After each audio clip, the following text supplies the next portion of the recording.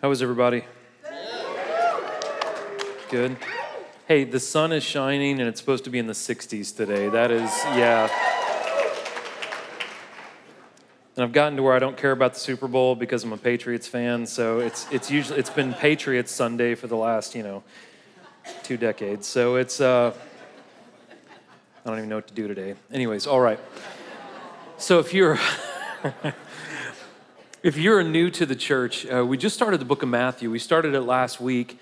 And if you're just jumping in, there's probably no better book to jump into than this one. I often say we go through a lot of different books of the Bible. I don't know, we've been through 20 some odd books in the last 11 years. And I say this about all of them because all the Bible is very, very interesting. I talk about how much I love those books, and it's one of my favorite books. And I can say that this is my favorite book of the Bible. I think it's probably the most important book of the Bible.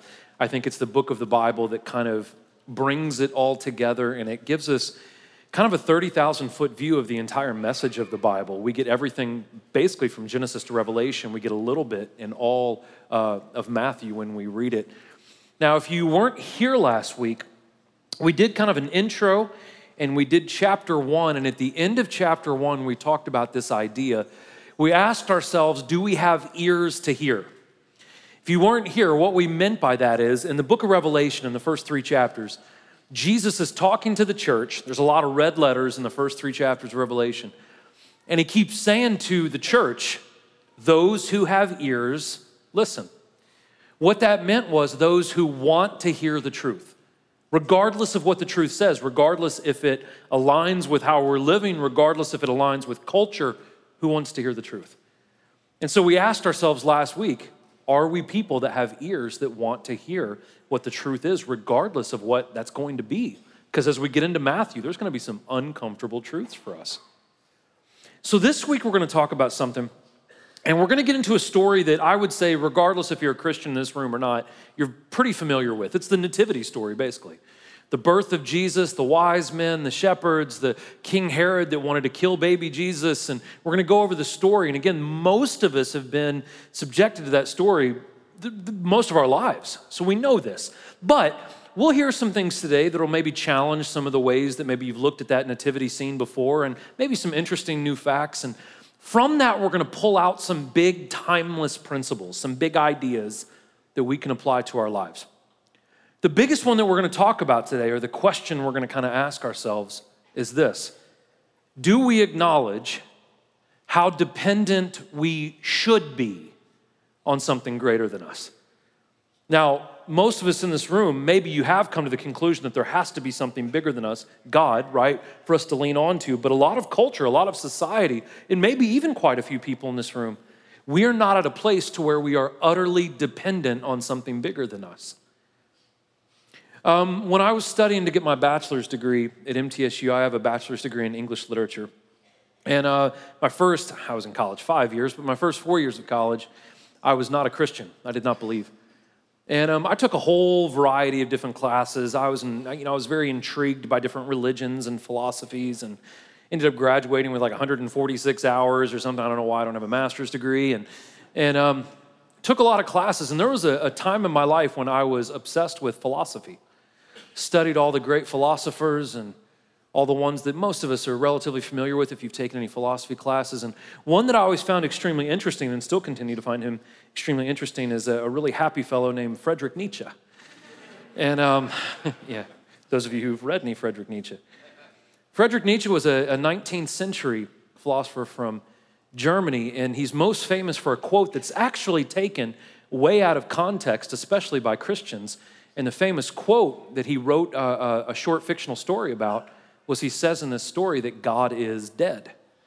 And a lot of Christians take that out of context, and we make bumper stickers, literally, that'll say, God is dead, Friedrich Nietzsche, Nietzsche is dead, God. And we kind of take this shot and say these kind of very kind of ugly things as Christians. But anyways, if you go back and study what Friedrich Nietzsche meant by that phrase, God is dead, it actually came from a short story that he wrote where he was talking about a man who lit a lantern at night, ran into the marketplace, and he started yelling at all the people in the marketplace saying, "Where is God? I can't find God. God is missing. Where is he?"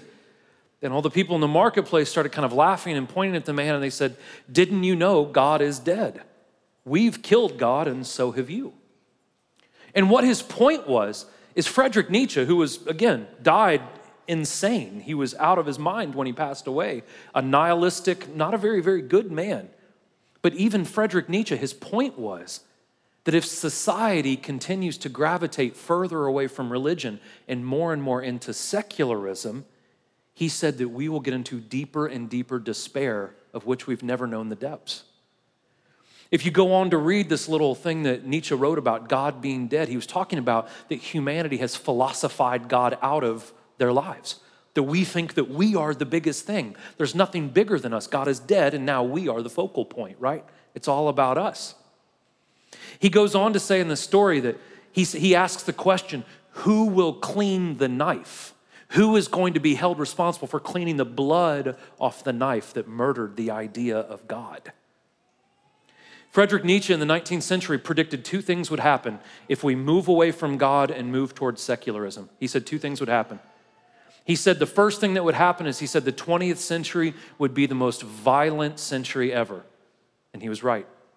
More people were killed in the 20th century than the first previous 19 centuries before it, right? And he was German. A lot of it was at the hand of his own people.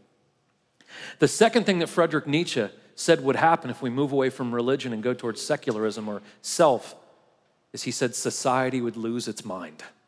We would go mad. Even a man like Friedrich Nietzsche, a nihilistic philosopher from the 19th century, understood the power and the purpose and the identity that we find, the meaning humanity finds in acknowledging that we need something bigger than ourselves. But look at our culture today, right? We're a culture that's all about self. We're a culture that there's nothing beyond us. We make our own rules. We decide our own things. And the further and further that the United States moves away from an idea of God, the largest growing people of belief in the United States are called nones, which means they don't believe in anything. The further and further we move away from God and into secularism, look at what's happening in the world around us right now. Fatherless homes are at an all-time high. Suicide is an all-time high. Depression and anxiety and fear. We're in constant war. We're in constant turbulence. So today we're going to talk about this. Do we acknowledge how dependent we should be on something greater than us? You guys are like, man, it's not supposed to be that deep on Super Bowl Sunday. We were supposed to wear jerseys and have some cheesy message about Chiefs and 49ers, and sorry to disappoint. We're going to talk about the Bible today, okay? All right, so I'm going to pray. I'm not going to be a jerk for the rest of this lesson, I promise. I don't know if I can promise that, but we're going to pray. You should have received notes handouts when you came at either entrance. It has everything I'm going to say in there. Everything should be on the screens. If you have a Bible, we're in the first book of the New Testament. We're in the second chapter of Matthew. So, all right, let's pray and let's jump into this, okay? Lord, we love you and we thank you. God, I thank you so much for everyone that's in this room today, God. Lord, I pray that your word, even though it's a story that most of us, if not all of us, have heard multiple times throughout our lives, God, Lord, bring out the principles that we need to apply to our lives, God. Bring out the important things, Lord Jesus, not just the neat history, God, but the timeless things that we need to hold on to that will change our lives, God. Lord, we pray that you don't only bless our church, we pray that you bless every church in our community, the churches we work with up in the Northeast, the churches that we work with all around the world. And God, just keep your hand on us. We pray that everything we talk about today, Lord, that it honors you and that it edifies this body, God, and makes us stronger and closer to you. We love you and we thank you and we pray all these things in your Son's name, God, in Jesus' name. Amen.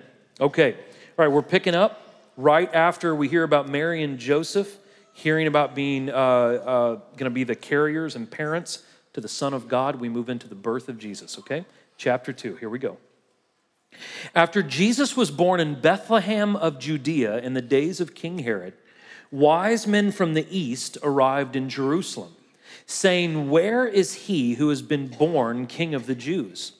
For we saw his star at its rising and have come to worship him." When King Herod heard about this, he was deeply disturbed, and all of Jerusalem with him. So he assembled all the chief priests and scribes of the people and asked them where the Christ would be born. "In Bethlehem of Judea," they told him, "because this is what was written by the prophet. And you, Bethlehem, in the land of Judah, are by no means the least among the rulers of Judah, because out of you will come a ruler who will shepherd my people Israel. So there's all these specifics. When you get into the book of Matthew, you see all these particular places, particular people, particular times. Why? Why is that so important? It's important because we have to remember Matthew was the journalist of the group. He was the one hanging out in the back, watching all these things that were taking place and taking note, because he is trying to build a case for the Jewish people, right, that Jesus is the Savior. So he writes down all these specifics. So faithful Jewish people, the reason why Matthew quotes the Old Testament so much is faithful Jewish people would have known the prophecies of the Old Testament. Virtually all Jewish people would have known these things. So when he talks about these things happening, he's starting to build this case and things are starting to click in the minds of the people that were hearing this. Now, one of the people he talks about is a fascinating individual. Not a good guy, but a fascinating one. Herod the Great. Now, there was a lot of Herods that are mentioned in the Bible, a lot of Herods throughout history. This one is particularly interesting for a lot of different reasons. One is he was not the rightful king of the Jews. He was a politician and he had gained favor with the Roman people. He was appointed by the Romans to be the king of the Jews. And so also notice what's kind of interesting about him is his death doesn't line up with the birth of Christ. All that shows us is there's not a problem with the Bible, but our history records sometimes are off just a little bit, okay? So his appointment by the Roman Senate, this title of King of the Jews, because he loved that power, he loved that title and those accolades, to find out that the real King of the Jews, the one that had been prophesied about, to find out that he was being born deeply disturbed him. It bothered him because he believed in the Old Testament prophecies and he saw that his power might be coming to an end. So another group of interesting characters that we learn, and most people are familiar with these guys, are the three wise men or the Magi.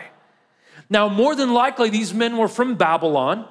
They were extremely intelligent. They were extremely influential. They were probably affluential. They had money. And they were studiers of astronomy, of the stars. They weren't like Harry Potter magicians. I hope that doesn't offend anyone in this room. They weren't like sorcerers, right? They didn't do magic tricks. And so they were scientists. And so more than likely on this long journey that they were traveling on, they probably had this huge entourage. And that's how they got the attention of the king, right? They rolled into town, maybe 30, 40 strong. They had all this stuff with them. They're dressed super fancy. They had all these instruments and all this stuff. They rolled into town and it got the attention of the king. Now, here's what's interesting. How in the world did these non-Jews know about the Messiah? How did they know? Well, there used to be a bunch of Jews living in Babylon during the exile. That's a kind of a whole nother history lesson there. But more than likely, centuries ago, this group of scientists, not these three particular men, but there was a whole order of these kind of magi, they got a copy of the Old Testament scriptures. And because they're learners by kind of their trade and their nature, they studied the scripture and they saw and they started looking for the signs that the Bible talked about. Now, why is that important to us? It's important because we see the birth of Jesus was not just for one group of people in one place. It was going to have a global impact, the birth of Jesus. Not only was the birth of Jesus going to have a global impact, the message of Jesus was going to be global as well. It was going to be for every color, every nation, every gender, every type of person, right? Rich or poor, free or slave, all people were going to be impacted by Jesus's message. That's what we see in the Magi. Interesting. And so when we talk about the nativity, right? You guys know what a nativity is. All your grandparents had that thing in the corner during Christmas time. Fun story, my grandfather was a pastor. He passed away a long time ago. And my grandfather, I was not a Christian until my mid-20s. And every year when I would go up to see my grandfather for Christmas when he was still alive, he had this really like opulent nativity set. Like probably paid a lot of money for it. And there's all these, it was very, very ornate. And every year I would stop in like a Dollar General and I would buy like some little figure and I would plant it in his nativity set, which is probably a little blasphemous, but I wasn't a Christian. And I'd put like a little Yoda by baby Jesus or something and just do these things and see if he would ever notice. And he never would. Either he didn't or he thought it was funny too. I'm not sure. But anyways, the nativity that we're used to may not be historically accurate. So the trip from Babylon, which is in modern day Iraq, was about 800 miles away from Jerusalem, which means if they were booking it, which they probably weren't because of the size of their entourage, it would have taken about 6 months to travel. Normally, it would have taken somewhere in the neighborhood of 1 to 2 years to travel that distance. So what that means is the wise men probably weren't there for the birth of Jesus, but we'll get to that later. Now listen, here's the thing. That's a minor issue. It doesn't negate anything in the Bible, but here's the problem that Christianity has right now. We love to get in arguments about things that really don't matter. So I recommend if you're a Christian in here, focus on the majors. And if you want to go toe-to-toe on major things like, is Jesus the only pathway to heaven? That's a big deal. That's a major.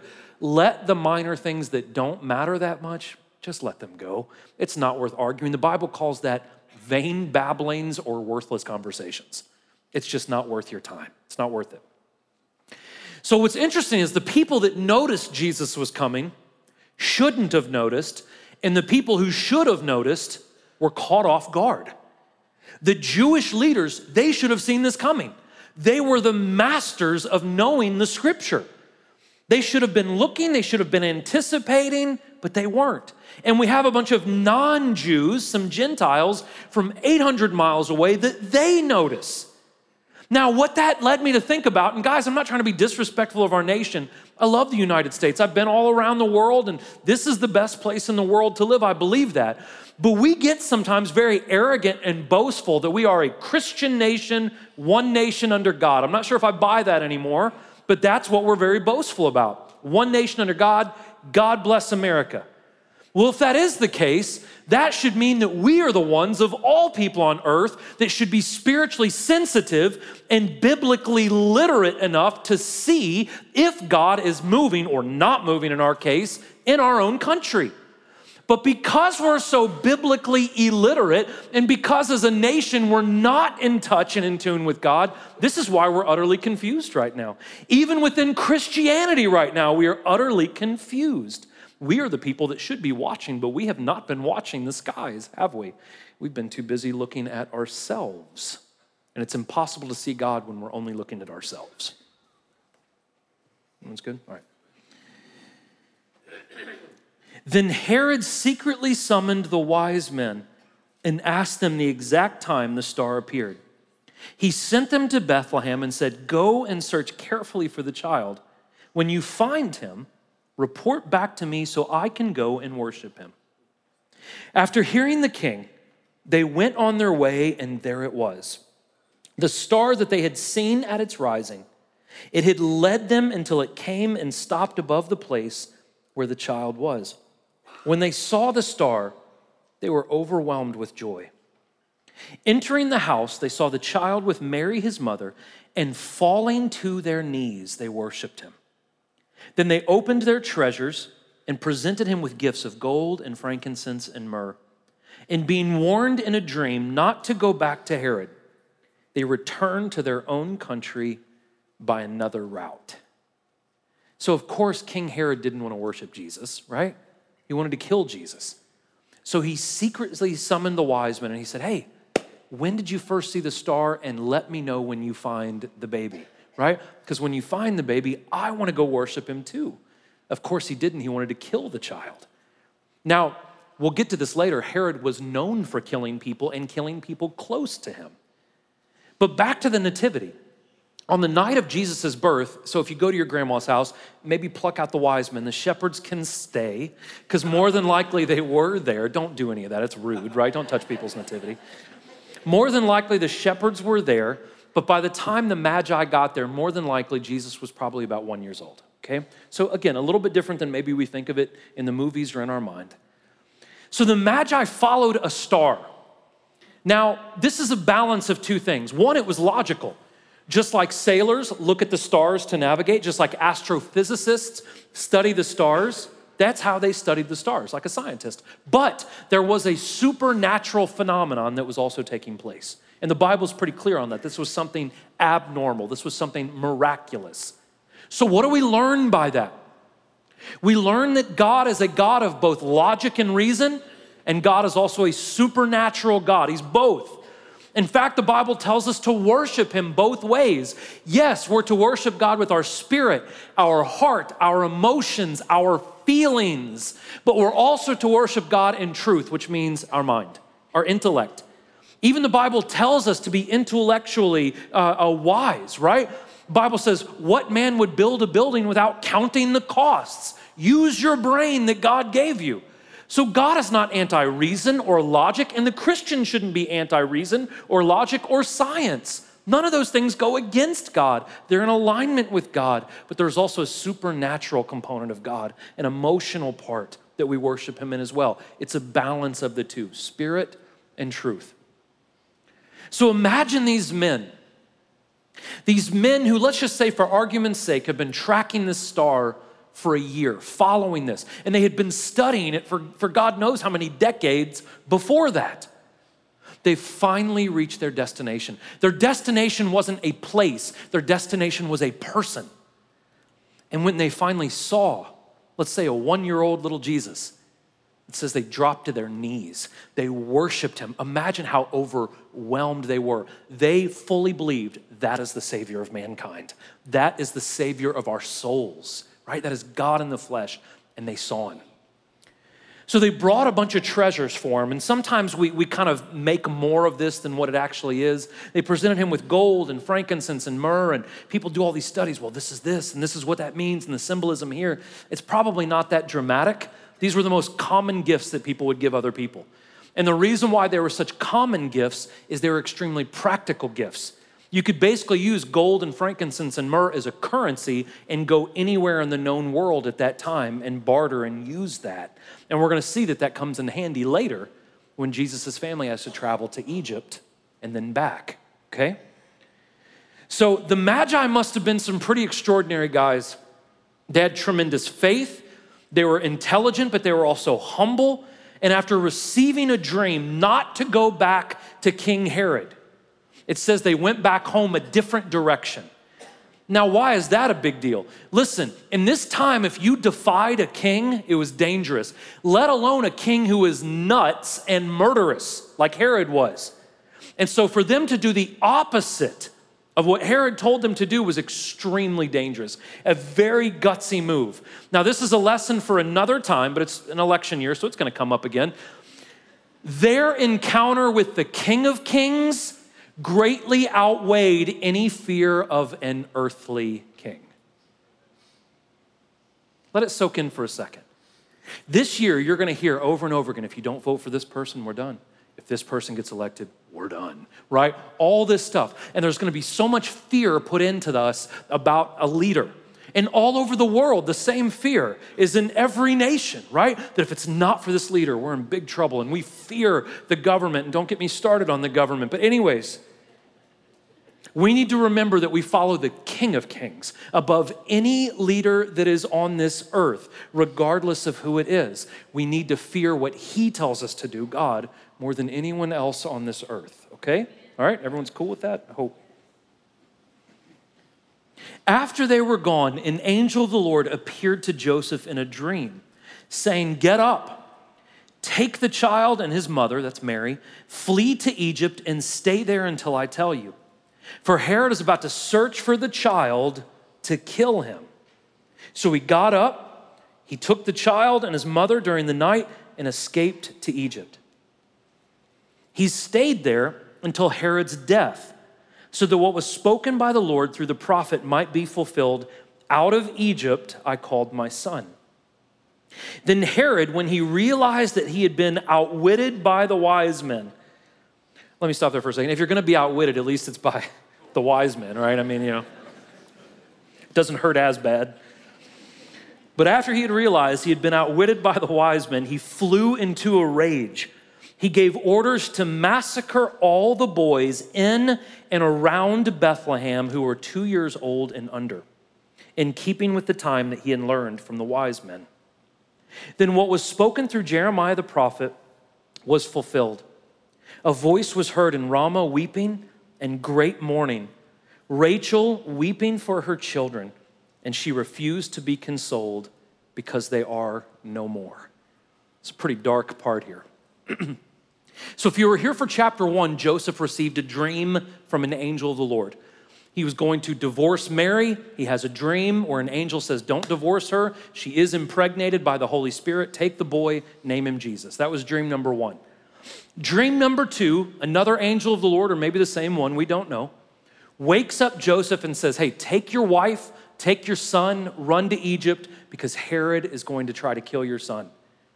Now, here's where we see one of those funny coincidences actually kind of play out and be good. The gifts from the Magi would have been perfect for him to leave and to travel, and he would have had enough money to provide for his family, to have all the travel expenses, to go into Egypt and come back. So what we learn is this.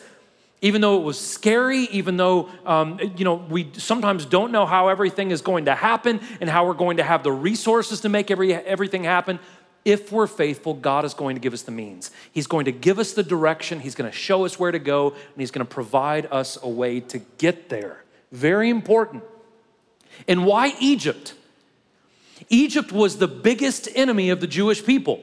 So the last place you would want to go is Egypt, but it was actually pretty brilliant. No one would have thought that someone would take their family and purposefully go into Egypt. So that's where he went. Not only was it important because it was the least likely place anyone would search for Jesus, it also fulfilled a prophecy from the Old Testament written 800 years before Jesus was born. And so we see here, this further builds the case that Jesus is the Savior, building this case. So here's what we learn from this. God will provide for us a means out, right? If we're in sticky situations, if we're in tough places, if we will trust God and listen to God, he will give us a means of escape. That's what it says in 1 Corinthians 10. Now, the route that God has us go may not always be an easy route. We may have to go through our version of Egypt. But if we will trust God, God will make a way. It is about trusting him. It is about saying, God, you see everything that's going to happen. This looks tough, but I know that you have my best interest at heart, right? So we have to trust him. That's what we learn from this situation. And so a little bit more about Herod. If you get bored during this fast, because there's 3 good Christian movies, if you get past those 3 movies and you want to watch more good stuff, sorry, guys, I am being such a jerk today, and I just don't feel like you guys are digging it, and I'm so sorry. If you get home and you want to watch something interesting, you can Google different documentaries on King Herod. He was actually a fascinating individual. He was brilliant, especially with architecture. There are actually some buildings and different places he had designed himself that still stand today. Very brilliant architect. He was a brilliant leader. He was also nuts. He was extremely paranoid. He was murderous. He killed one of his wives. He killed one of his sons. He was so paranoid that he was going to lose his power. So the night that he gave the order to go out and kill everyone in Bethlehem, a boy under the age of 2, this was not a stretch for him. He had killed before. He was a terrible person. So Jesus was probably about 2 years old when this took place. And the reason we know that is it says that he looked at the timeline that the Magi had given him, right? And he said, well, this boy is either 2 or younger. So go out and kill all the boys 2 and younger. And that's what they did. Now consider the unbelievable arrogance and evil of this man, Herod. Listen to this, guys. I'm going to set us up here for a second. This is a man that was Jewish. He was one of God's people, if you will. He knew the scripture. Not only did he know the Old Testament scripture, Herod, he had read it, he had studied it, he knew it. Not only did he know it, he believed it. He believed it so much that when he heard that the Messiah, the Christ, had been born, he knew that if I don't do something about it, that boy is going to grow up and take my throne because he's the rightful heir to it. Not only did he know the scripture, he believed the scripture, but he was so arrogant that he thought he could know the scripture, still do what he wanted to do, and outsmart God. Now we step back from that and we go, what a maniacal idiot to know what is right and wrong, to do what he wants to do and think that he can outsmart God. How many of us in this room know what is right and wrong, And we think that we can know the scripture, hear the scripture, but twist and turn and manipulate the scripture in a way that suits us. And we think, maybe subconsciously, that we can outsmart God. How many of us have done that? I have. How many of us say things like, well, I'm sleeping with my boyfriend, but it's like we're married in God's eyes. Show me that in the Bible. How often do we try to take our own sin, our own selfishness, and twist and turn, maybe omit some parts that we don't like, and we think that we can do what we want to do and God's just going to miss it somehow? Maybe none of you have done that. I've done it many times in my life. And so at the end of this portion that I just read for you, we get yet another prophecy. It's from Jeremiah 31. It's actually less of a prophecy than it is a source of comfort. Guys, imagine this night. Imagine they didn't live, like some of us in this room, I live in a subdivision, but some of us in this room who have maybe a couple of acres and our neighbor is way over there and maybe you can't hear them very often. These people lived in very, very close proximity to each other. Imagine in Bethlehem, the night when soldiers ran out and your next door neighbor is wailing because their son was murdered right in front of them in their house. 2 doors down, you have another family and they're wailing in agony because their son was viciously murdered in the streets in front of their home. Imagine being in Bethlehem that night. The crying, the weeping, the wailing, it would have been awful. It would have been inconsolable. It would have been terrible. And so the scripture from Jeremiah is not so much a prophecy, but it's recollecting, it's recalling that this had happened before, something similar. What does that mean to us? Why is that there? It's there because we learn that even in the worst situations, even in the most painful things that can never happen to us, if we will lean on God during those times, listen, and if we will go back to the scripture shows us that there is no evil that is new to mankind. People have been doing evil things and bad things have been happening to decent people for a long time. But when we go back into the scripture, we see that God still comforts and delivers. And so we find comfort and power and strength in the word of God, even in times that are inconsolable. They are very, very bad. That's why this scripture is in there for us. So after Herod died, an angel of the Lord appeared in a dream to Joseph in Egypt, saying, "Get up, take the child and his mother, and go to the land of Israel, because those who intended to kill the child are dead." So he got up, he took the child and his mother, and he entered the land of Israel. But when he heard that Archelaus was ruling over Judea in place of his father Herod, he was afraid to go there. And being warned in another dream, he withdrew to the region of Galilee. Then he went and settled in a town called Nazareth to fulfill what was spoken through the prophets, that he would be called a Nazarene. So Herod was dead, but his son wasn't much better. So after Herod's death, another angel of the Lord, or again, maybe the same one, came to Joseph in what I think is now his third dream and said, "Go back to Israel, go back." And then in yet a fourth dream, it says, well, don't go right back to this area. Go up north to this area of Galilee in a place called Nazareth. Now, Nazareth was Mary and Joseph's stomping grounds. That was their hometown, right? That's where they grew up. So they knew that town a little bit, and it wasn't the best of towns. The previous times when I have taught Matthew, I've always equated this to some place in the United States, and last night my wife goes, "Don't say anyone's hometown," right? Like, don't say like a city, because someone's going to be from that city. Don't do that. And so I'm not going to do that. But this town had a bad reputation.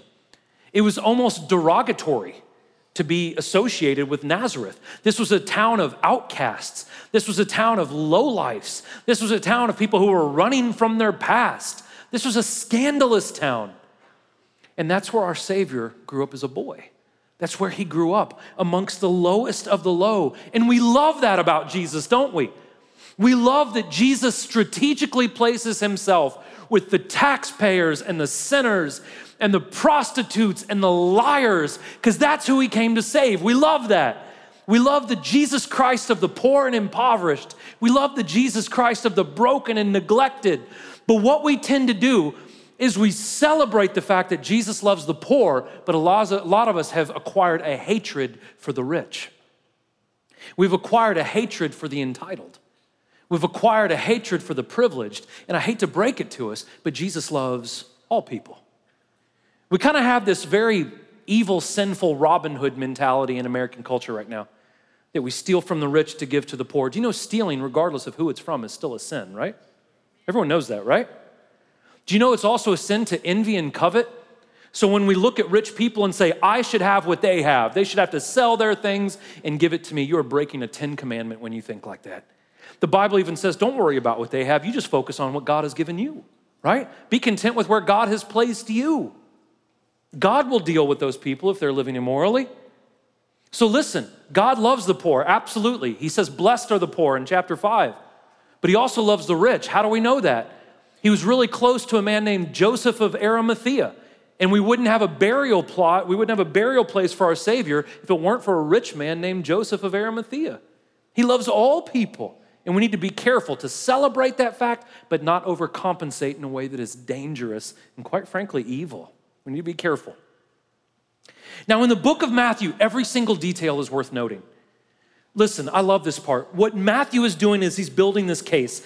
And the first time you read it, you're like, whoa, all these coincidences, and they start to stack up, and maybe they're not coincidences at all. It's so interesting that Jesus got gold and frankincense and myrrh, and oh my goodness, that would have been the perfect gift to pay for their trip to Egypt. Those coincidences actually start to build up into a very strong case that God has his hand in this whole thing. It's the same thing in our lives, guys. When we're on the windy, crazy, turbulent road of this life, when we're in the middle of it, we're like, God, what the heck is going on, right? This is nuts. I don't know how things are going to work out. But if we are faithful and we look back on our lives, right? And we see all the twists and the turn and we say, oh my goodness, God, you were there. God, you were there too. It's so clear to me now that every step of the way you were there.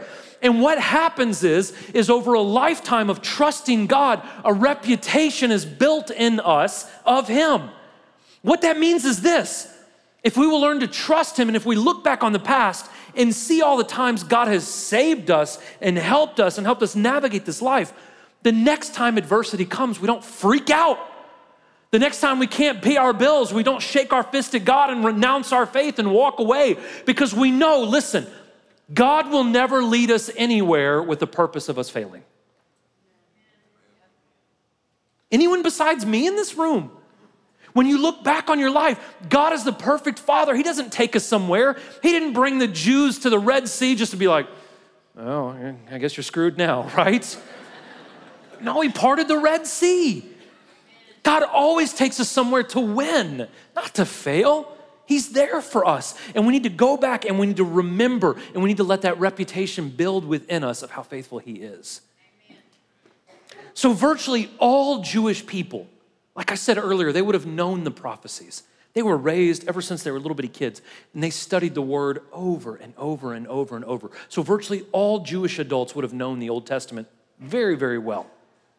At the end of this chapter, we have kind of a juxtaposition of a lot of prophecies. There are several different prophets that said that the Savior would come out of Nazareth. So what Matthew is doing is he says to fulfill what the prophets, plural, that he would be called a Nazarene.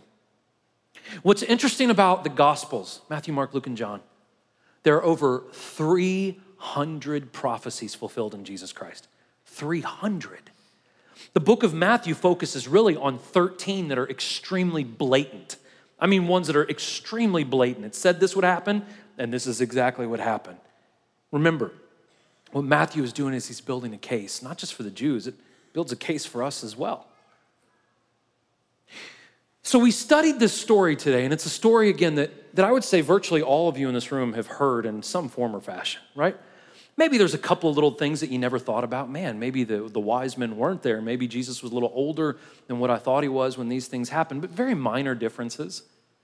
But this is a story that most of us know. So the trick with a chapter like this is, how do we read a chapter like this? And what are the things, like I said last week, what are the things we are to pull out of that apply to our lives now, right now, today? The first timeless principle that we get out of that, I think, comes from the Magi.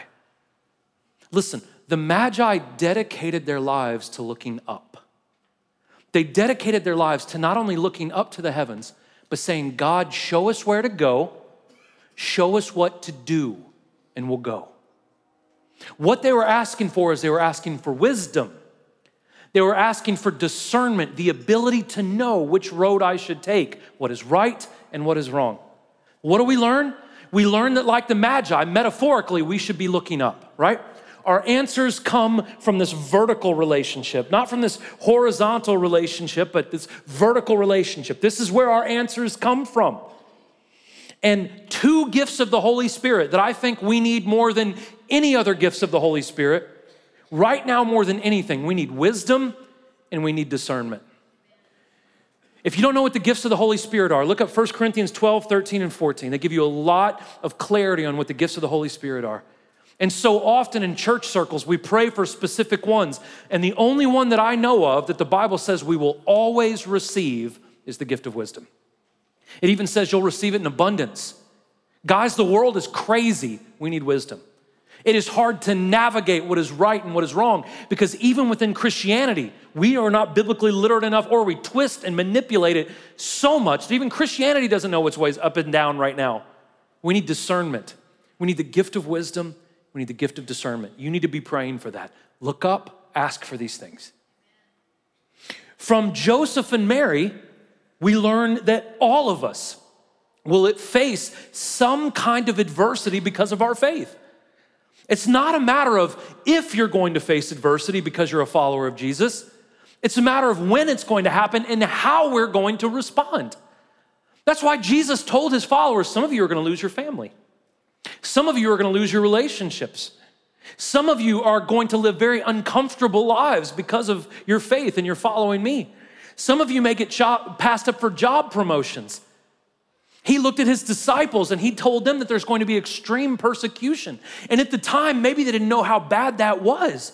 But 10 of the 12 disciples were violently murdered.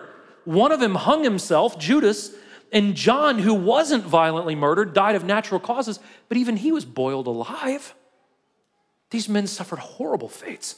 Bartholomew was hacked to death by machetes for their faith. So in our lives, guys, if you haven't faced adversity yet, I give you my word, you will. If you're living out this book, you will face adversity. How are you going to handle it when you're not as popular as you used to be? How are you going to handle it when even family members turn their back on you? How will you handle it if relationships have to come to an end? How will we respond? We have also learned today a timeless principle that God is omniscient, which means he knows everything. He knows the beginning of everything. He knows the end of everything. He knows every choice that's going to be made in that matter. And if we will get it in our thick skulls that God has already seen it all unfold, we should trust in his plan, that he's going to provide a means of escape for us. It may be difficult, it may not be easy, but he knows what he's doing. A timeless principle that we need to get deep into our minds today is that God knows everything and we don't. We need him. We need to trust him. God, it looks difficult, but you said go that way, I'm gonna go that way because you're gonna work everything out. You're gonna work everything out. We have learned from today, and it does not say this in the Bible, but it alludes to it and it gives us many examples, that bad things happen to good people. Jesus even says, in this life, there will be suffering. But he goes on to say, take heart. I've overcome this life. I've overcome this world. What that means is Christians are not promised happiness. Do you want to know why? Happiness is contingent on your circumstances. And Christians are not always promised good circumstances. God promises us something better than happiness. He promises us contentment. Contentment is not required. It's not contingent on your circumstances. What that means is regardless of what happens to me, I have contentment because I have God. And what it means is regardless of how chaotic the world gets, I have peace because the Prince of Peace is with me. In fact, the Bible calls it a peace that passes all understanding. Yes, are bad things going to happen to good people? Of course they are. But if we're connected to Jesus Christ, we will be able to have contentment and peace throughout those bad things. We've also learned that Jesus was from Nazareth, a town of outcasts, a town of people who were running from their problems, a town full of shady individuals, broken individuals, lost individuals. And right in the middle of that broken area, that pocket of misfits, God puts his son, the great physician, the one that has come. And it says later on in the gospel that Jesus says, I came not for those who are well. This is tongue in cheek. This is Jesus being sarcastic. He says, I didn't come for those who are good. I came for those who are sick. They're the ones that need a physician. Jesus knew, though, the sarcasm that is, Jesus knew that we were all sick without him. Without a relationship with God, without a knowledge of him, without a connection with him, we're all broken. We're all messed up. We're all on the wrong path. The problem is that there are people in this room right now and a lot of people outside in culture and society that think they've got it figured out. And humility escapes them. And even someone as mad and nihilistic as Friedrich Nietzsche said, without a dependency on something bigger, we are lost. We will slip into utter despair. That's why, again, fatherless homes are out the roof. Suicide, out the roof. Divorce, if people still get married, out the roof. Anxiety, out the roof. Depression, out the roof. War and famine and heartbreak and people being hurt and violence, out the roof. Corruption in our politics, out the roof. The world is messed up. And the more and more that we say we can fix our own problems, the deeper the mud is that we walk into. Do we acknowledge that we need something bigger than ourselves? Do you know what I'm learning? I'm 40 years old. I have 2 girls that are growing up way too fast. I have a wonderful wife. I live in a nice neighborhood. I got a big old church. Do you know what I'm noticing? The more and more, the older I get, the faster my kids grow up, the longer I'm married to my wife and the bigger this church gets. Every single day I wake up and say, God, without you today, I'm gonna mess it up. Without you today, I'm gonna blow my marriage. Without you today, I'm not gonna raise my kids in the way that I should. Without you today, I'm gonna mess up this church that you, for some reason, let me lead. And it is that utter dependence. Guys, I'm not saying I'm perfect. I'm admitting to you how imperfect I am. This morning, I was in the shower praying it, because if you have kids, that's the only place you have to pray, right? I was in the shower this morning, literally on my knees saying, God, if I don't have you today, I'm gonna say something wrong. I'm gonna go the wrong direction. I'm not gonna be the man that you need me to be. Do you realize if we are not leaning on that strong tower, if we're not building our lives on a rock, your marriage is gonna fall apart. Your kids are gonna run wild. Our society is gonna become insane if it hasn't already. That our schools will be lost, our universities will be lost, our workplaces will be lost. Do we realize how utterly dependent we should be on something greater than us? Would you bow your heads with me?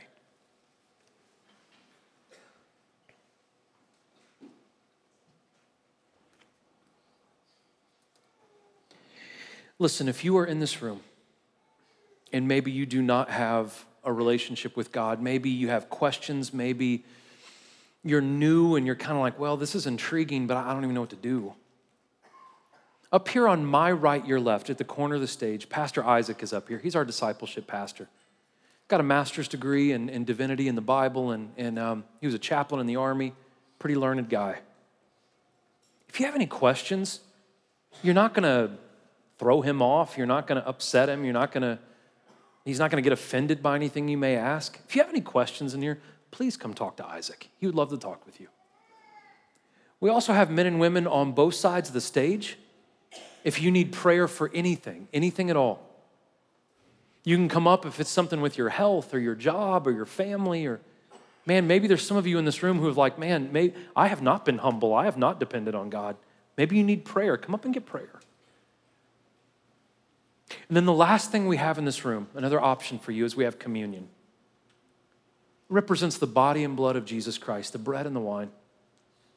All of us are welcome to take that, and we're to remember that God loves us so much, that he has given us clear instruction, that he has given us wisdom, he has given us a path, that he came and and died and shed his blood and his body was beaten for us, that we can be saved. Everyone is welcome to take communion in this room as long as you ask Jesus Christ to forgive you of your sins. Father, Lord, we love you, God, and we praise you.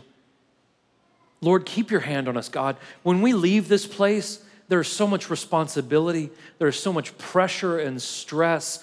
There is so much confusion, God, and hubris, and there is so much chaos out there, Lord. God, the only way that we can navigate this life is to completely fall on you, God. To just lean on you and humble ourselves and say, God, we are utterly dependent on your guidance. Help us. Let us be a humble people, a people that recognize that without you, God, we will slide, as Nietzsche said, right into utter despair. Lord, keep your hand on my brothers and sisters in this room. Lead us, guide us, protect us, strengthen us. We pray all these things in your Son's name, God, in Jesus' name. Amen. I love you guys. You're welcome to help yourself. Thank you so much.